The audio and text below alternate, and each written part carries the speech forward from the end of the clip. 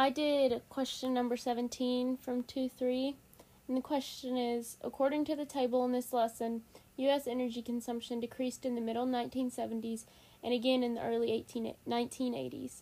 Research to find what are generally felt to be the reasons for these decreases.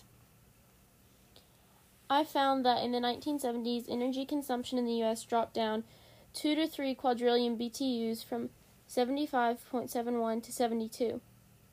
In the early to mid-1970s, the energy crisis occurred. American oil consumption was rising, even though domestic oil production was declining.